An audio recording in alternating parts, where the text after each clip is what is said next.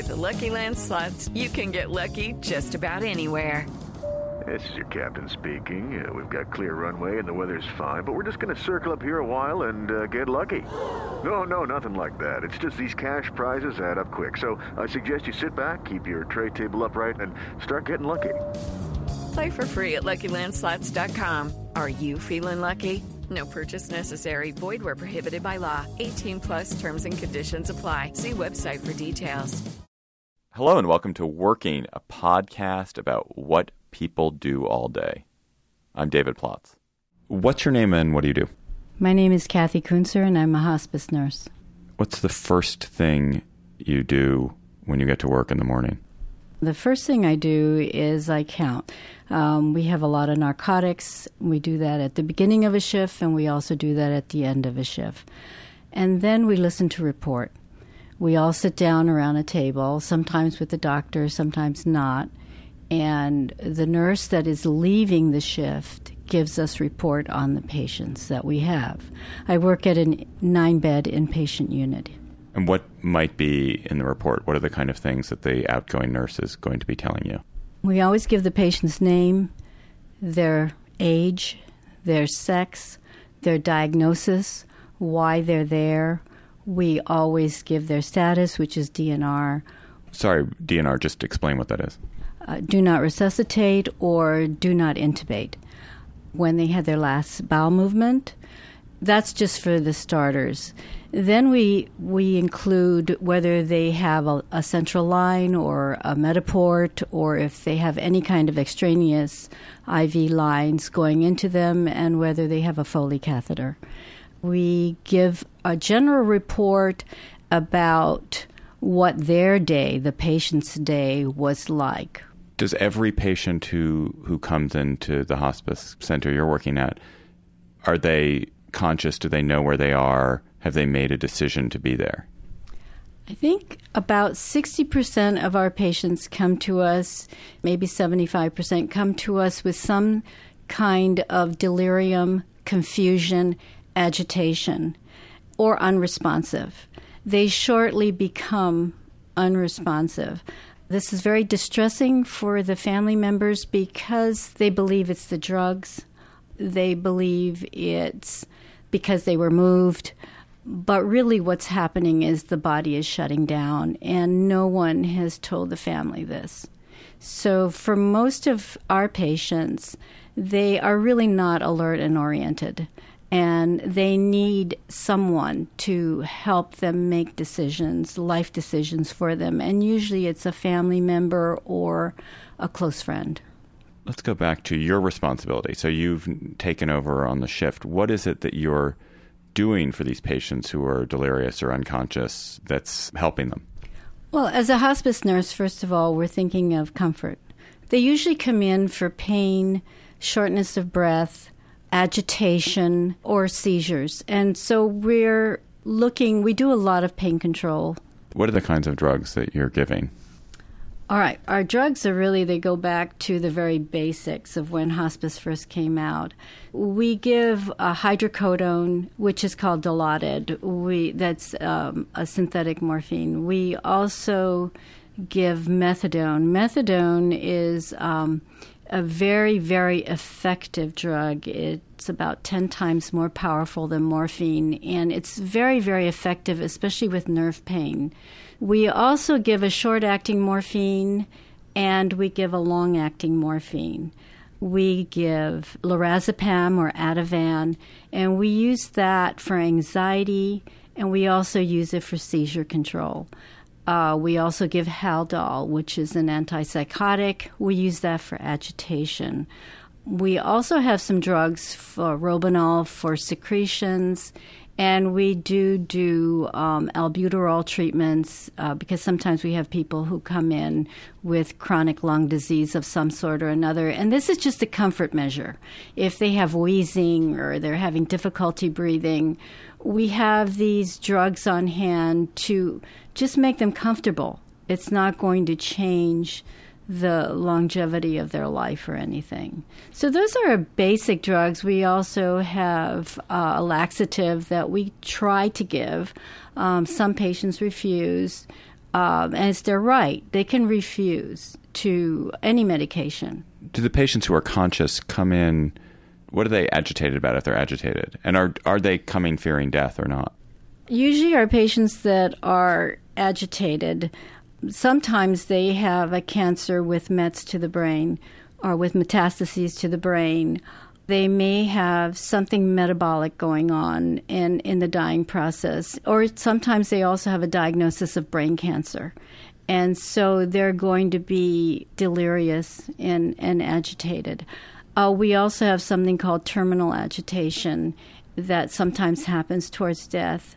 I think the team, the hospice team, not just the hospice nurse, but the doctor, the social worker, and the chaplain, we all realize that pain is not just in the body. There's the mind and the body. And some people really do have a psychological, spiritual pain that the drugs that we give them may or may not touch. What if someone has that pain that isn't responsive to medication, that psychic pain? What is it that you do to nurse that person? Well, this is a little touchy. The rule is the patient doing harm to themselves or to you? Because some of our patients, in my experience, are very strong, even at the end of their life. And we do not restrain at the facility I work at. We use no restraint. So they're at fall risk. They can actually, even in their delirium, leap out of the bed and may have a fall. Or when we're trying to put them back into bed, they could really, it's a defensive mechanism. They could actually strike out and hit us. And some of us have been physically assaulted. So in the last measures, if, let's say, a combination of Haldol and lorazepam doesn't work to calm the patient down, and also talking to them in a calm voice, putting a reassuring hand on them sometimes will settle them, and working with the families, if the families are there, this will settle them down. We have to resort to phenobarbital or something a little bit stronger to really calm them down so that they're not hurting themselves and they're not hurting the staff. How often do you get to talk to a patient in an actual real conversation where they can convey something important to them, or you can offer them real comfort that they can understand? Does that happen frequently, or is that a rare occurrence? It doesn't happen frequently. No, most of the time I'm talking with the family. I'm really working with the family, answering their questions. I am listening. There's a lot of guilt, especially if an event happens at the hospital. A family member will think, what could I have done to prevent that from happening? So a lot of times I am really listening to the family members as they come in and see what their baseline, what they know, and what do they want to know. And then we go from there. Sometimes we do have patients that we can talk to, but it's more listening, and you always hope that you can do a life review, or you can encourage family to bring in pictures and favorite music, or bring in things that will make the room. Some of our patients like flowers, and then some of our patients will actually say, "Can you move the flowers so that I can see them?" And they will engage with us. What's a life review? Well, you just start a conversation where you can ask them where they're from, or what did they do, and then you try to let them lead you whatever topic they want to pick about their life, or talk about their children, and then sometimes that will lead the conversation to dealing with the idea that I've done all, I'm okay with going, it's just the people I'm leaving behind, or I'm not okay with it. I have some unfinished things that I need to do, and you try to do. I happen to be a talker, but not in my job. I feel that my job is to listen and to watch, to do what I can. I always talk to my patients no matter what state they're in. I always greet them, and I always introduce myself. I tell them what day it is. I tell them what time of the day it is. I tell them whether I've had them or not. So I really do believe that the hearing is the last to go, and the hearing is very acute. So when family members come in and they start yelling, I always take them out of the room and I say, you don't have to do that. Even with patients who can't hear, I think that their hearing at the end, they can feel it. So I always try to emphasize to talk in as soothing a voice as possible and to say the really important things, which is really at the end, it's about love.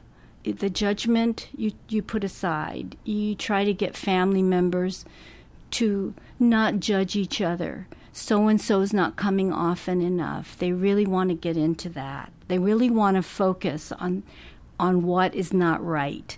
Try to move the family away from that, and by life review too, you try to get them to be in touch with their heart, their love. If that happens, then at the end, all that's there is love. What are the things, when you're talking to the family, what are the kinds of questions that family members are asking you, or the information that you're volunteering? What are some of the main themes? Is my loved one going to die? And I say, I'm very honest, and yes, they are. Do you know when? No, I don't. Then sometimes I will ask them at this point, is it important for you to be here? And we put that on a big note on their file. If it is, call so-and-so. If we have sometimes we do know when a patient is actively dying. We just can't pinpoint the time. It could take 8 hours, 10 hours, 4 hours, 1 hour, 2 hours. And if we try to make that happen. Let me interrupt you there. What would be the signs that you would have that a patient is actively dying or will die in the next 8 to 10 hours? Change in breathing. The breathing usually gets more shallow. They have what we call apneic periods where they're not breathing at all. And these can last as long as 30 seconds, and 30 seconds is a long time. Sometimes 45. I have seen patients go 45 seconds before taking another breath. So they start to change their pattern of breathing. That I always use as a guide, but they sometimes have a look, but I can't really say that because I just had 2 patients this past week that I thought were going to die on my shift, and they're still there. So they're very strong, and both of these patients are 95 years old. Sometimes they will start to have what looks like a nausea. They'll start to be a bit agitated. And this is a real decision call. Is this agitation due to just because they're agitated and something is going on, or is this agitation because they are really dying? And we don't want to medicate them at that period. And then that's a hard call to make. If you were a family member or you yourself were a patient, do you think there's any benefit to the patients living longer once they've gotten to you? Or is your view like if someone comes in the door and then they've died an hour later, that's better than them having lived a week in this kind of state? No, I don't have any judgment about that. I did have a patient, because this is big city hospice nursing, very much in distress, that probably was going to die in the hospital. She was very, very agitated, full-blown AIDS, Hep B and Hep C. and she was quite emaciated, and it was very, very difficult to see her. At the end of the day, I feel that we gave them a clean bed and a beautiful room to die in.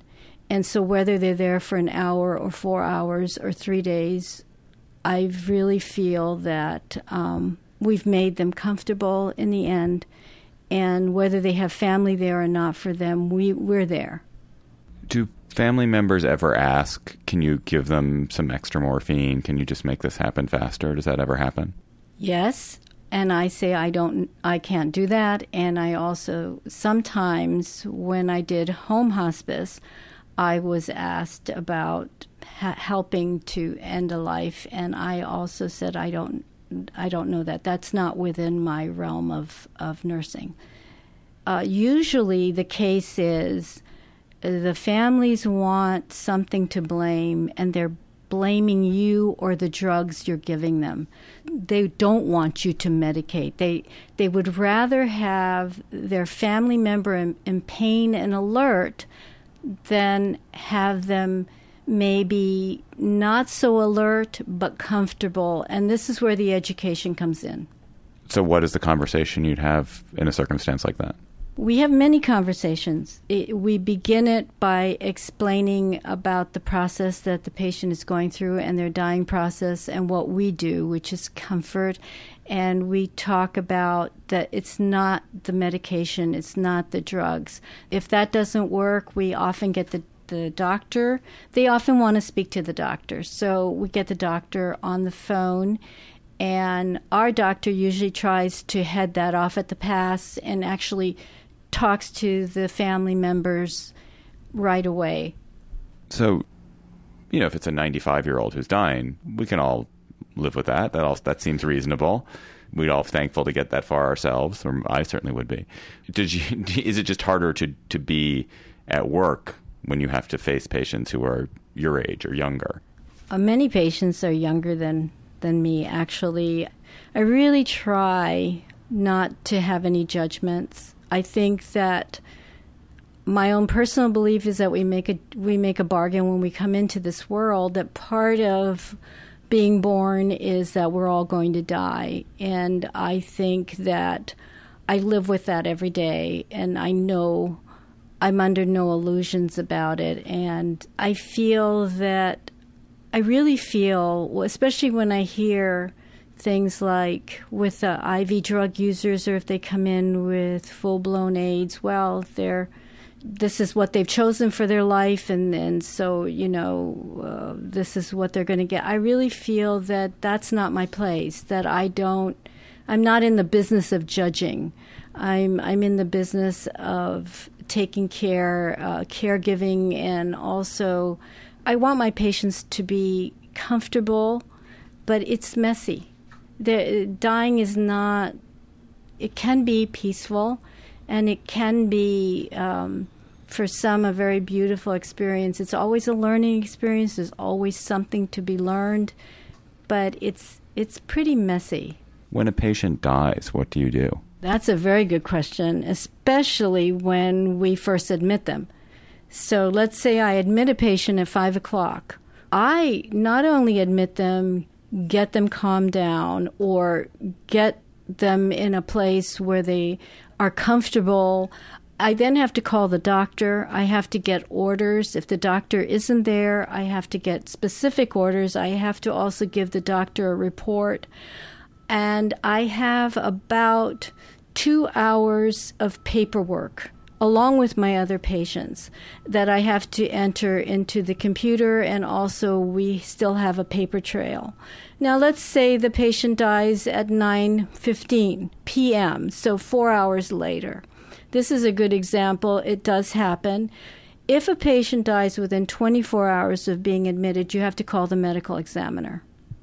So I go in, and sometimes I've gone in to make rounds, or sometimes a certified nurse's aide has gone in to maybe do care on the patient, and she realizes the patient isn't breathing. So I go in, I listen for a heartbeat, I look at the respirations, and I determine that the patient is no longer alive. I call the doctor. That's your determination. Yes. In other states, in New Mexico, we are deputized by the medical examiner's office to pronounce people dead in their homes, and that's part of the hospice nurse's job. Here in Washington, D.C., in the inpatient facility, we determine this, and then we call the doctor. If this should happen within 24 hours, we have to call the medical examiner because was there foul play? Did the patient fall? Was there negligence? And the medical examiner will get on the phone and really ask all the questions he or she needs to ask of us. When they are satisfied that no foul play has been done, we get a medical examiner record number. We need this number to release the body to the funeral home. So if that happens within 24 hours, this is what I need to do besides doing the death summary, the postmortem visit, and all of my notes. How do you inform the family? After I call the doctor, I call the family. Before I do anything else, I call the family and I ask them if they're alone. And usually they either know or they may start to get very upset. And so I stay on the line. I stay on the line until they can calm themselves down, and I make sure they're not alone. If they are alone, I have another nurse on another line calling another relative to go to their home and let them know. So we're working together on this. In one case, I knew that the daughter had just left and she was driving home. I waited. I did not want to call her on her cell phone. I wanted her to get home first. And then I waited and I called her sister. And what would the conversation be? What would you say? I would say my name. I would say I'm calling from. And then I ask them if they're home alone or if they're with someone.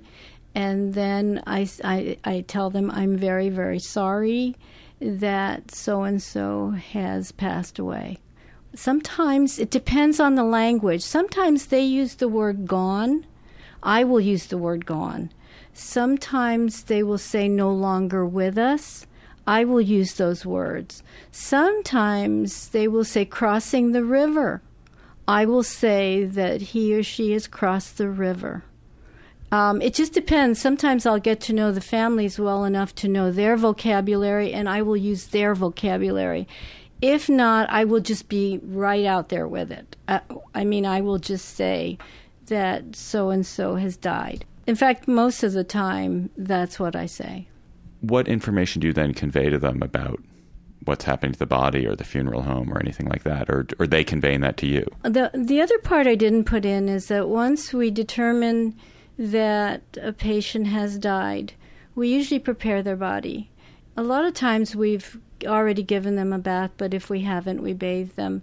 It's the nurse's job to remove all the lines. If they have any peripheral lines or any sub-Q lines or a Foley catheter, we remove all that.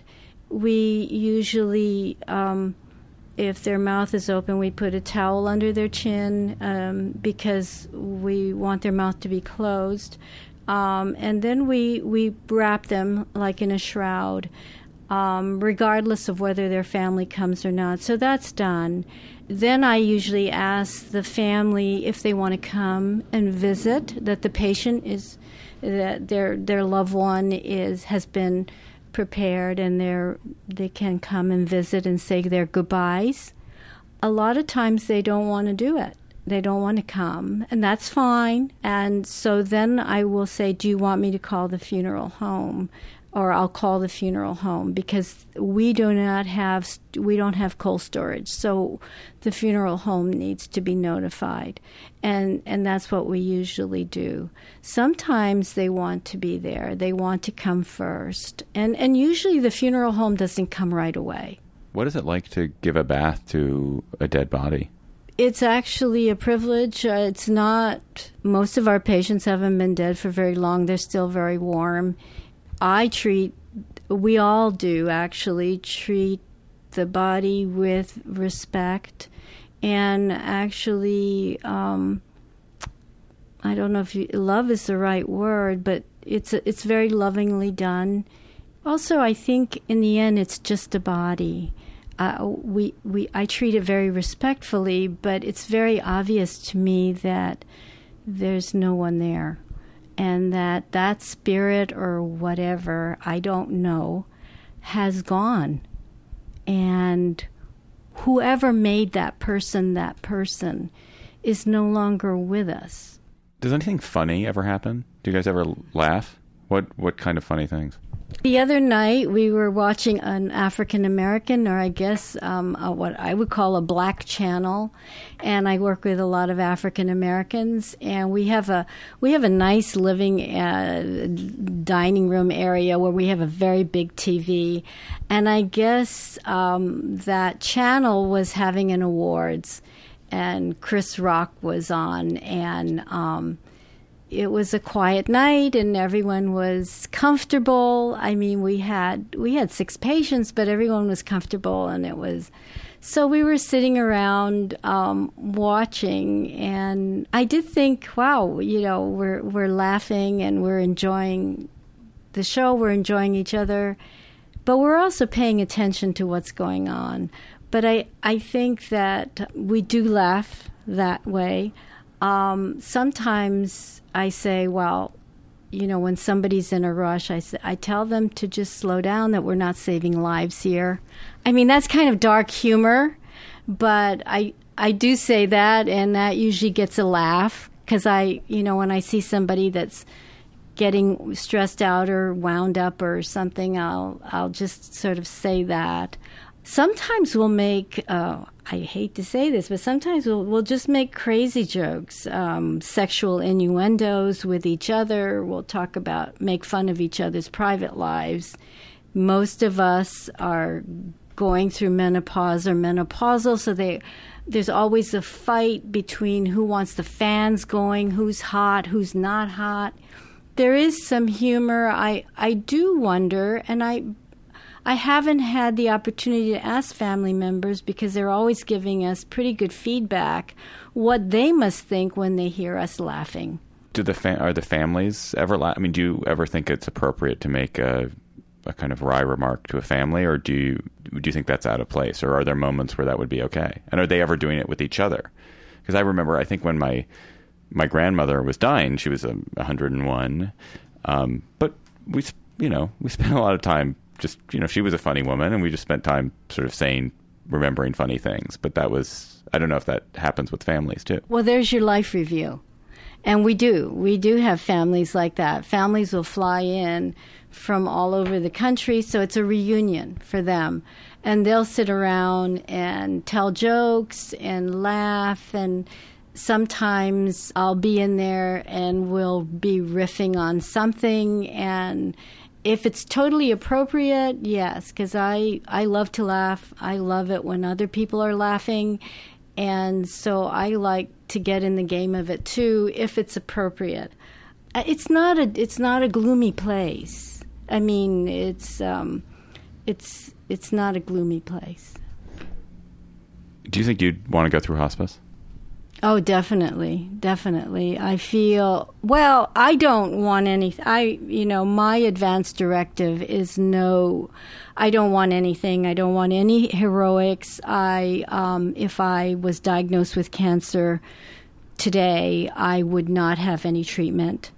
I would just live whatever time I had out, that I do not, at this point in my life, I've had a good life, I've had a full life, I don't have a whole lot of regrets. I wouldn't I wouldn't go for any treatments. So at least that's what I think now. I mean, because, I don't have anything. But in my advance directives, I have nothing. If it's possible and not hard for my family, I want to be taken home to die. But if it's not possible, then I don't want any fluids. I don't want any food or feeding or anything extraneous done.